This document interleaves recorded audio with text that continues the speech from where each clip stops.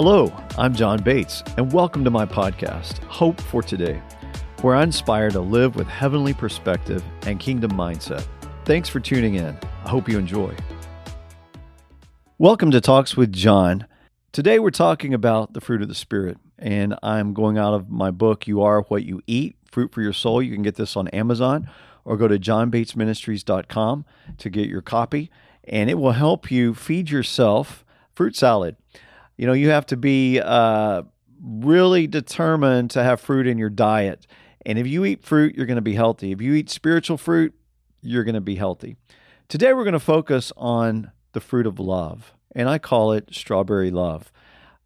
Be on guard, stand firm in the faith, be courageous, be strong, do everything in love. 1 Corinthians 16, 13, 14. So, as I'm on guard, I have to do it in love. As I stand firm in the faith, I have to do it in love. As I'm courageous, I have to do it in love. As I'm strong, I have to do it in love. In fact, the scripture says, do everything in love. Did you know love doesn't just happen to you? Love is hard-earned. You didn't come out of the womb loving. You came out needing and wanting and crying. Some of that is still more prevalent in our lives at times than the spiritual fruit of love. We have to develop love in our lives. Most of us have experienced a relationship where we believed ourselves to be in love until it went south and fell apart, and we were hurt in the process. And because of that love being hurt, we learned what love was not, and we began to desire the real thing. Did you know really pain births genuine love? Why? Because the spiritual fruit of love is realized through sacrifice. It doesn't just happen. So let's talk about the strawberry.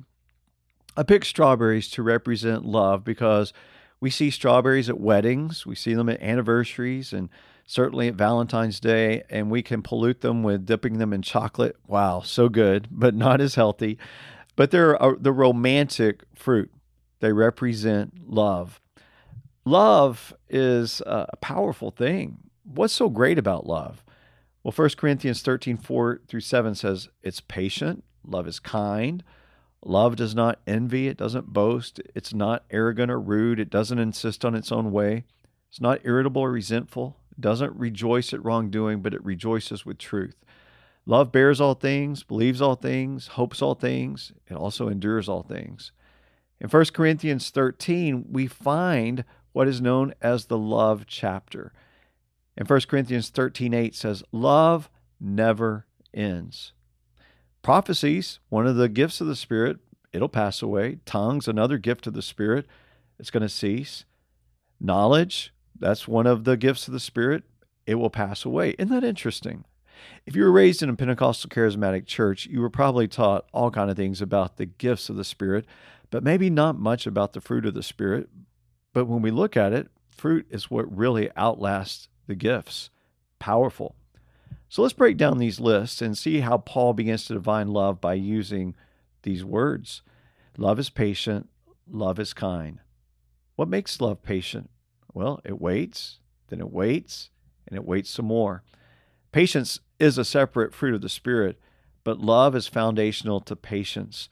So love is patient. When we really love people, are you willing to wait and not get exasperated? Because people are a mess. How do I know that? I'm a mess. You're a mess. We're just wounded people walking through trying to be healed in our lives. So we have to show patience to others. Second thing, it says love is patient. Then it says love is kind. I like to say it this way. Love is nice. It prefers other.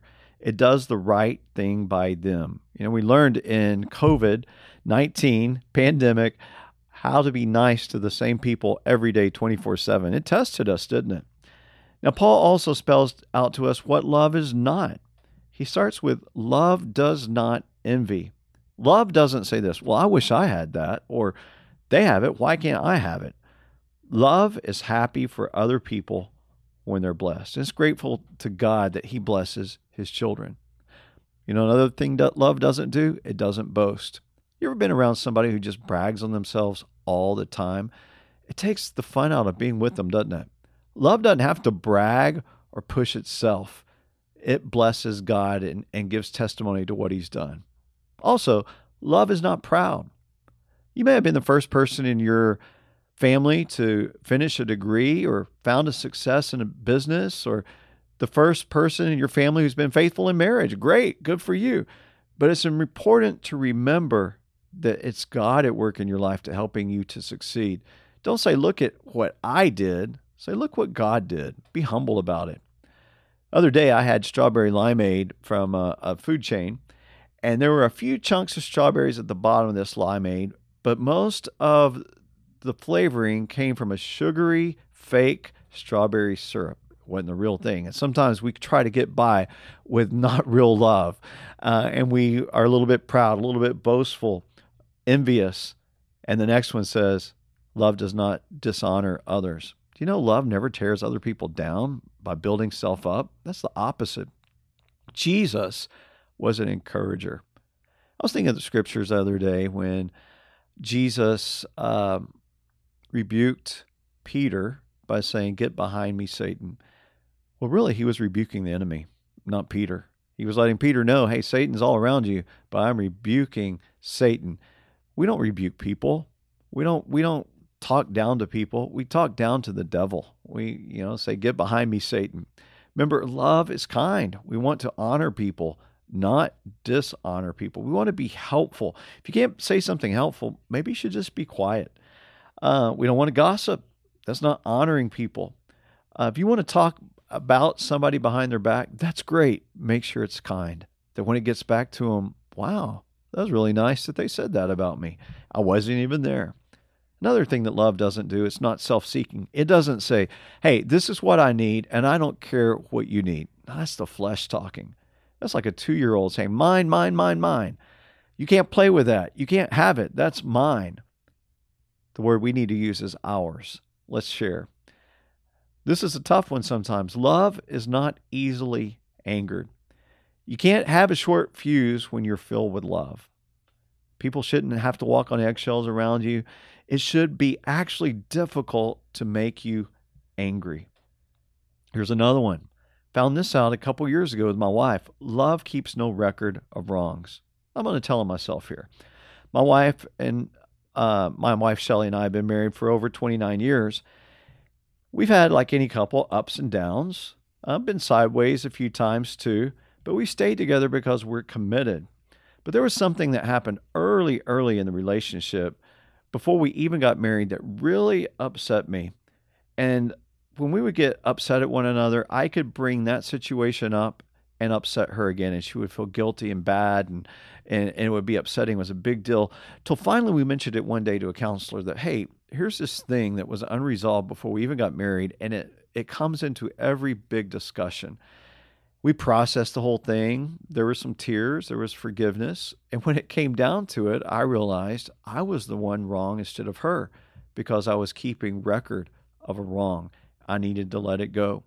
Me being angry with Shelley for years and bringing it to the surface when convenient, that was like offering her a moldy strawberry to eat, saying, hey, I love you. Take this.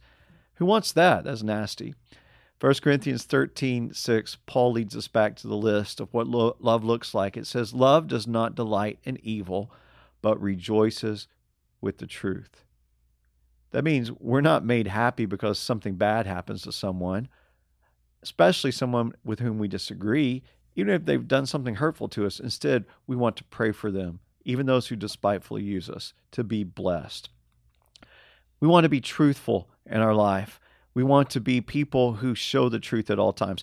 When truth has been covered up and it's revealed, we should rejoice. Truth uncovers lies. Lying and deceiving don't come out of love. They come out of fallenness because love tells the truth. If you have a problem lying, you really have a problem loving. That's all it is. When somebody starts lying, I say this to people, somebody starts lying to you, stop right there. Stop and assess what's going on. If somebody's lying to you, love is not in action. Paul says love also protects, trusts, hopes, perseveres. If you love somebody, they shouldn't be afraid of you. When my kids were young, we were traveling somewhere and they were in the back seat. They were fighting with one another. And I kept telling them, stop it, knock it off. We're going to have to deal with this. Well, they didn't stop. And I turned to my wife. I said, Shelley, they're not listening. They're not even afraid of us. And Nehemiah, my son, he's about 5. He said, Dad, are we supposed to be afraid of you? Wasn't that great? Our kids weren't afraid of us because we truly loved them. And we always disciplined out of love, never out of anger. Also, love trusts always. Doesn't look for the negative, it looks for the best, even when there's disappointment. Then love also hopes. It hopes for the best outcome to a scenario. And lastly, love always perseveres. It goes the extra mile. Jesus taught his disciples in Matthew 5, if anyone would sue you, take your tunic, let him have your cloak as well. If anyone forces you to go 1 mile, go with him 2 miles. And Jesus did it. God did it. John 3:16, God loved the world so much, he gave his one and only son. He persevered. Well, we've started our fruit salad. We started with the basis, strawberries, love. Next week, I'm going to walk you through joy. We're going to call it coconut. So again, this book, You Are What You Eat, Fruit for Your Soul. Why don't you grab a copy or two? Go to Amazon or go to johnbatesministries.com. Thanks for being with me today as we build fruit salad. Thanks for listening to Hope for Today with John Bates. Let us know your thoughts by leaving a review. You can subscribe and share these episodes wherever you listen. You can connect with John through Facebook, Instagram, and at johnbatesministries.com. Have a blessed day.